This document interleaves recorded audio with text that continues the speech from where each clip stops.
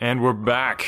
Today you're going to get introduced to the main character of this series and get a little taste of the magic that is the Eversong. Thanks again to AC Salter, Adrian. Like I said, we met on Twitter, and it's just seems like a really great guy, and I want you to go and check out his stuff. Go follow him on Twitter. It just takes a click, and see what he's up to. Check out his other work. It's good stuff, and if you enjoy this, you're definitely going to want to buy the book and get the whole story.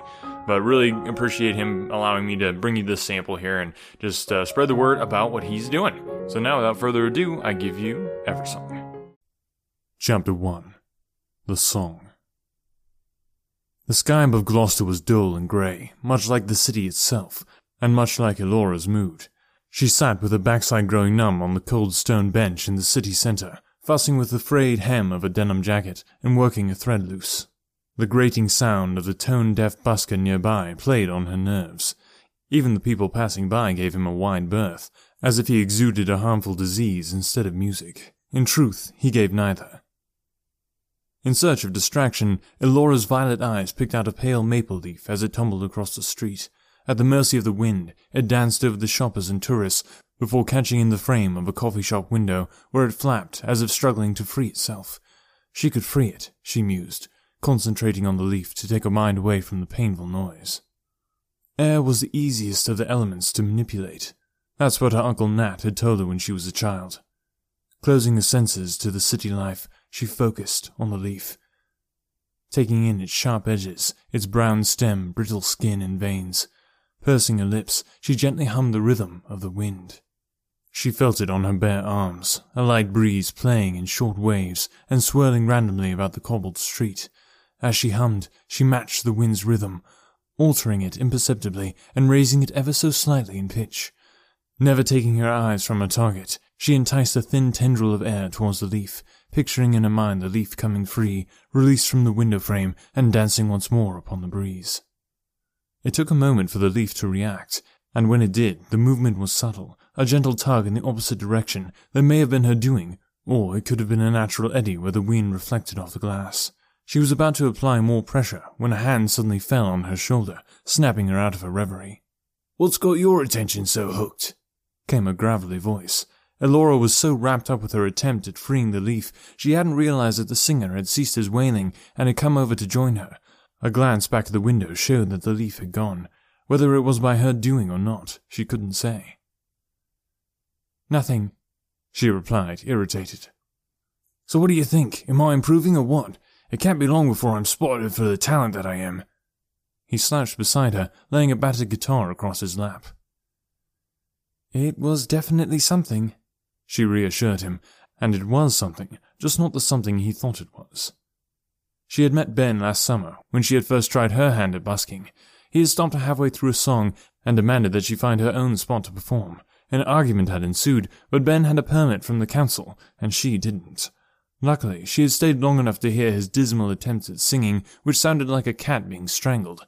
If his aim was to sound bad, then he had succeeded. She listened until he had finished torturing the song and his audience, then struck a deal with him. She would restring his guitar and let him strum the chords while she sang, and they'd split the takings. Doubtful at first, he had soon acquiesced when he found that they were making enough money to buy more than a cup of tea. But a few months on, he was still determined to go solo, refusing to give up his dream, and giving everyone else a headache. Ben counted the change in his grubby cap, stubby fingers pushing the 4 copper coins around. "They're a bit on the stingy side today. Don't think we've even made enough for a custard slice." He stuffed the miserly change in his pocket. "Real shame them being so tight. I had plans tonight." He flicked the low E string on the guitar, causing a dull thrumming sound. It was out of tune again. Elora nodded, waiting for the inevitable question. "Real shame," she agreed.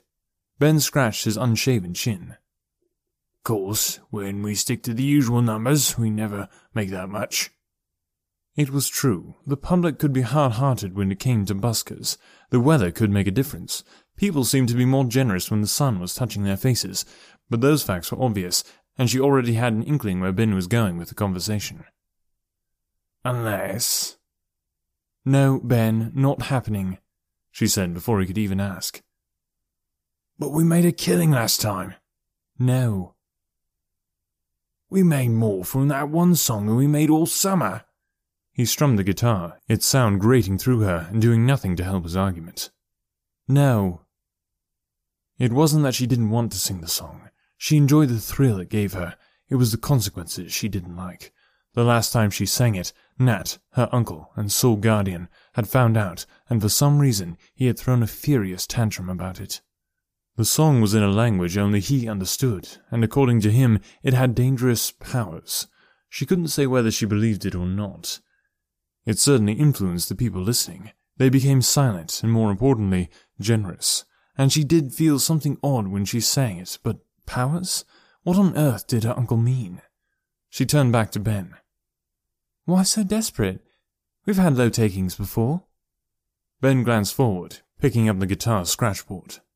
Gonna be a dad, aren't I? The missus told me last night. Said it was about time I got myself a proper job. He shrugged his shoulders. Thought if I came home today with a tidy penny and some flowers, she might let me carry on busking. That's amazing, Ben. Congratulations. But you know she's right. Maybe it's time to grow up and move on. But your singing is shocking, and not in a good way. Ben looked hurt, and she felt a sudden pang of guilt, yet he needed to hear it. He must realize, surely nobody could be that deluded. There was a long silence while he seemed to take in her words. Then he seemed to brighten. What's up with you anyway? You've got a face like a slapped horse. Nothing, she answered. The truth was that Elora had worries of her own. Her Uncle Nat was acting strangely, even more strangely than usual, and he was an extremely strange person to begin with. However, she wouldn't discuss these things with Ben. She barely knew him, and anyway, she wasn't planning on staying in Gloucester for much longer. After a moment of awkward silence, she gave in. Fine, I'll sing it, but not here, and not to keep you in the job. Your missus is right. You really need to get yourself a proper one, but I do think you should take some flowers home. She smiled at seeing his scruffy face lighten up, and felt her mood lift. Elora's footfalls were light as she led the way from the busy city centre, the tarmac giving way to flagstones, then to brick pavings, and finally to stone cobbles. This was the part of Gloucester she liked, away from the drab modern office blocks and shopping malls, towards the cathedral, where the ancient building seemed to belong to a different world. Passing through a narrow cobbled pathway, Elora caught a reflection in one of the quaint shop windows.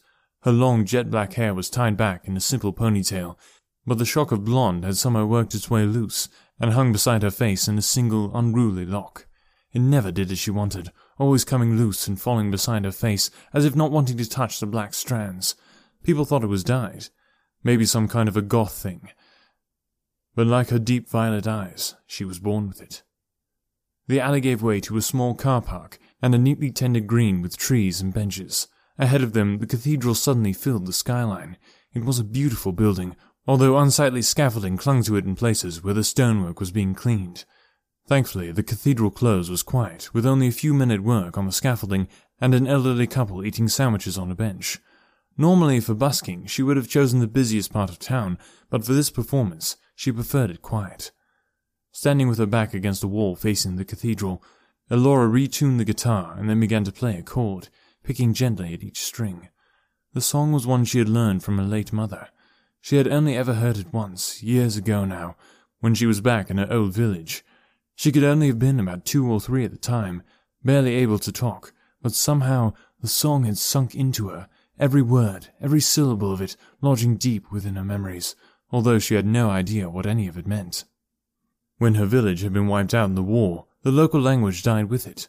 Only Nat knew how to speak it, and he thought it pointless to teach her. Why learn a language if there was nobody to speak it to? He had a point, but it didn't stop her asking what the song was about. Nothing she need worry herself with, her uncle had explained.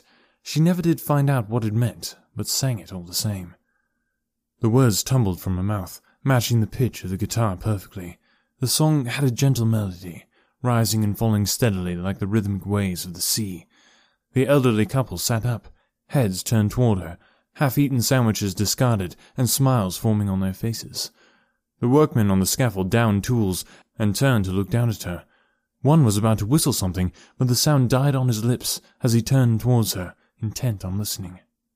Elora felt a tingling sensation rising from her stomach, and a ripple through her lungs as she sang. It was the same thrill that she felt the last time she sang the song.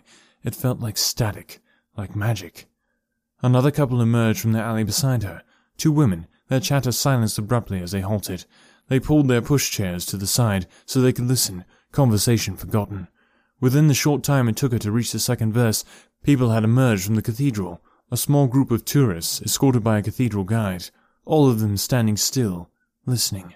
From the corner of her eyes, Elora noticed Ben sidle around at the back, cap in hand, seeking offerings from the gathering crowd. The words continued to spill from her, taking on a momentum of their own as she sang the familiar melody. The song was sweet melancholy, a moody mix of doleful sounds that played on the emotions and danced upon the heart. She would give anything to know what it was about. Probably some sorrowful love song, but you didn't need to understand the words to get the feel of it. Amongst the crowd, several people were dabbing at their eyes, and one of the workmen seemed to be affected. Elora held her audience captivated. Nobody spoke or moved. They were transfixed to the spot, as if she had somehow hypnotized them.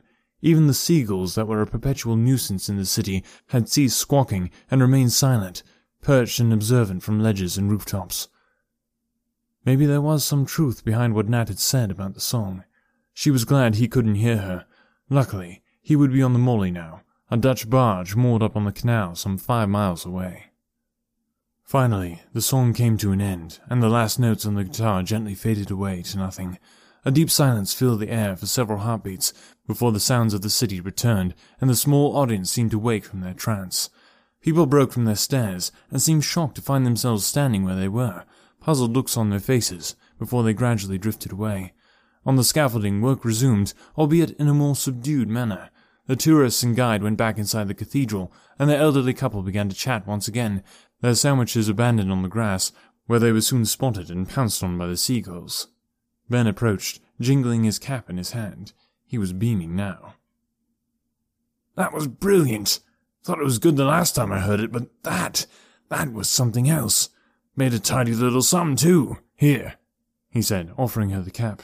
He always gave it to her to count out and share the money. She shook her head. "Keep it, Ben." She smiled as his eyebrows furrowed. "With a baby on the way, you're going to need more than flowers." "You sure? There's got to be more than 100 quid here." He emptied the contents into his hand and stuffed the coins and note into his pocket. Elora nodded and handed him the guitar. "So what now?" he asked, slinging the guitar over his shoulder. "You get a job, become a dad, and settle down." "No, I mean with you. School's finished, so you got any plans?" "Got a trip planned. Me and Nat are taking the barge over to France and across Europe. We're heading back to Croatia. The trip will probably take the best part of a year. The Molly plods along at a snail's pace." "You sure she can make it?" he asked, scratching his beard. "She's a tough old skiff. Nat had the engine serviced in the summer, so she's man enough for the job." "Well, good luck with that. Gonna be a bit of an adventure for you." "Good luck yourself. Having a baby, eh? Now that really is an adventure." Ben leaned forward and surprised her by giving her a rib-crushing hug. "Gonna miss you," he said when he finally let her go. "Same," she replied, and realized that she meant it, although she wouldn't miss his singing.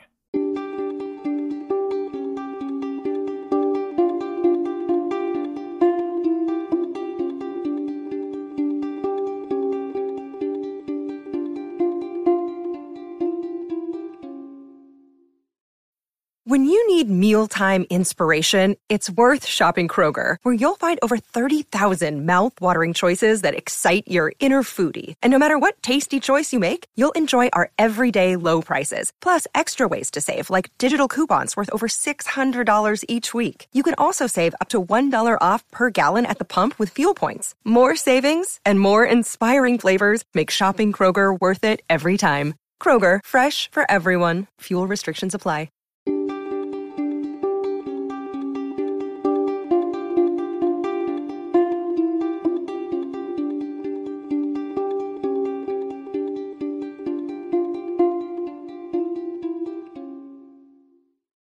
They said goodbye and she watched him disappear down the alley, giving her a mischievous wink as he slipped from view. She headed in the opposite direction, towards the docks that led to the canal. The grey clouds had thinned, allowing the afternoon sun to spill through in patches, casting fractured patterns on the canal. 2 swans glided gracefully on the dark water, keeping pace with her as she sauntered along the grassy bank, leaving the city for the quiet meadows and the barley fields that surrounded Gloucester. Thoughts of the trip at the forefront of her mind. Elora had been pestering Nat for years about taking her to visit their homeland, even though her village in the foothills of Croatia no longer existed. She and Nat had arrived in Britain as refugees from the troubles in Bosnia when she was 5. Nat, her mother's brother, had smuggled them across the border on a cargo ship, hidden in a steel container. From Bristol docks they'd headed west for London. They got as far as a service station on the motorway, some 30 miles from Bristol, before the authorities picked them up. After 3 months in a detention centre, they were released with legal immigration status. Within a year, she had started school, and Nat had found a steady job. A fresh new start, a new life freed from the shadow of war, and even a new name. After a mix-up filling in the papers, her second name had been replaced with the name of the service station. She was now known as Elora Delamere. It was easier keeping the name than going through the trouble of changing it. Besides, Nat had never told her what her real second name was. Her mind elsewhere, and enjoying the sun on her face, she was startled as a hand came down on her shoulder. Reflexively, she spun, pivoting on her heel, and raised a fist. A tall man staggered back, arms raised in defense, and wearing a shocked look upon his face. "Sorry, didn't mean to startle you," he said, keeping his arms raised in surrender. Dressed in a dark suit and shiny shoes, he looked out of place on the riverbank. Elora guessed him to be in his late 20s, maybe 30. "Can I help you?" she replied, still clenching her fist, yet letting it drop to her side. She wasn't really a fighter, and had never attended martial art classes, but she had a fiery temper, and once released, somebody was going to get hurt. "I heard you sing just now, at the cathedral." Elora watched as he reached a hand into his pocket and retrieved a business card and handed it to her. She didn't recall seeing him amongst the crowd, but then again it was quite busy. "Nice eyes, by the way," the man remarked. "Contact lenses," she said. It was her standard reply. She got comments about her eyes so often that the lie came instinctively. "The name's Reuben. I work for a man who would be extremely interested in hearing you sing. He's got good contacts in the music world." Elora eyed the smartly dressed man suspiciously. "Sorry to disappoint you, Reuben, but I won't be around for a while." She glanced at the card. On it was an image of the earth embossed on a white background, with a dark shadow overlapping one half. Underneath was a phone number printed in black alongside the name Silk. "That is a real shame. Mr. Silk would have been smitten. Are you sure I can't persuade you, There was an awkward pause while he waited for her to volunteer her name. "Elora." He flicked a silver coin with his thumb as he talked, catching it in his palm, then flicking it again. "Why not come along for an interview? You're exactly the kind of girl he's after." "And what kind of girl is that?" she asked, watching the coin as it spun in the air. Reuben smiled, but Elora noticed his eyes were calculating, shining with an untrustworthy cunning that put her on edge. She was a good judge of character, and her impression of him was less than good. "A voice like an angel, and the looks to go with it," he replied, slowly eyeing her over. Elora laughed. "How many angels have you seen with black hair and violet eyes?" "Maybe a dark, goth angel then, I don't know, but I'm sure he's going to love you." She shook her head. "No thanks, but if I come back I'll be glad to give you a call." She watched the silver coin flick end over end before landing in his palm. "Tails," he chuckled. "Looks like it's your lucky day. If it had been heads, I wouldn't have taken no for an answer." Elora raised an eyebrow. He would have been swimming in the canal if he hadn't taken no for an answer. "Really? What kind of businessman decides on the toss of a coin?" she asked, slipping the card into her pocket. "Always leave chance with a small hand in any deal." He gave her a wink. "I'll see you later then." Elora watched him leave. There was a small shadow of doubt at the back of her mind. Had she been too hasty? By the time she had turned and continued her way home, she had decided that she would prefer the trip over anything. Besides, if anything didn't work out, she had his business card. As she neared the Molly, she spotted her uncle out on deck, leaning against the cabin, hand resting on the tiller, waiting for her. A deep frown was drawing his wiry eyebrows together. She shoved her hands into her coat pockets, fighting to hide the guilt that rose from the pit of her stomach. Surely he couldn't have heard her sing. Gloucester Cathedral was more than 5 miles away. He had gone ballistic when he heard her sing the song before, pleading with her to never sing it again. She couldn't understand why. It was only a song after all, and she'd sung it with good intentions, but simply by looking at the way he stood, frowning down, told her that he somehow knew. "You heard me sing, right?" she asked, sighing. Nat's solemn face turned to her, blue eyes alive with hurt and anger, yet he kept silent. "I'm sorry, Nat. I know you asked me not to sing that song, but what harm can it do? It's only a song." She readied herself for the rebuke, waiting for the scorching words that when they came would pierce her ears like the last time. Maybe if she kept quiet and didn't argue back, it would be over in a few minutes. Let him have his say, show how sorry she was, and then move on. Job done. After another minute had passed, Nat was still frowning down from the barge, and she was still standing on the bank, waiting. Maybe he wasn't going to shout at her after all. She folded her arms, the silence growing more uncomfortable by the moment. This was worse than him ranting and raving, and she hated it. "Say something, then," she said finally, breaking eye contact, but wearing a frown of her own. She stepped aboard the Molly and slipped past him to the cabin door. As she was about to disappear below, Nat grasped her firmly by the wrist. "That song is dangerous, Elora. You shouldn't go meddling with it." Nat's voice was firm, but it wasn't the venomous outburst she was expecting. Elora turned to face her elderly uncle. He suddenly seemed frail in a way she hadn't noticed before. He was old, she knew that. Must be well past 60, probably close on 70. She wasn't sure exactly. They didn't celebrate birthdays, and she wasn't even sure when her own was. Sometime in the spring was all Nat had told her. "It's just a song." She tried to pull her wrist free, but Nat held it firm. "You don't understand." "I don't understand because you refuse to tell me anything. You don't explain why it's dangerous. You won't tell me why we live on this stupid boat. You won't even tell me about my mother or my life before we came here." She could feel her temper rising, her blood getting hot. She tried to calm herself. It would only make things worse if she lost control, but there was so much she needed to say. Years of putting up with her uncle's odd ways. He wouldn't even explain why she had violet eyes. "Enough!" he growled, anger finally getting the better of him. He held her arm for a moment before letting go. Old fingers brushed through grey hair as he took a deep breath and sat down on the cabin step. Once he had regained his composure, he continued with a more soothing tone. "Maybe you're right, Elora. I've gotten so used to you being my little Minu that I hadn't realized how much you've grown. I suppose I'm getting to that age where memories become a little harder to find. Harder to explain straight. Could be you're as ready as you'll ever be." Elora struggled to believe what she was hearing.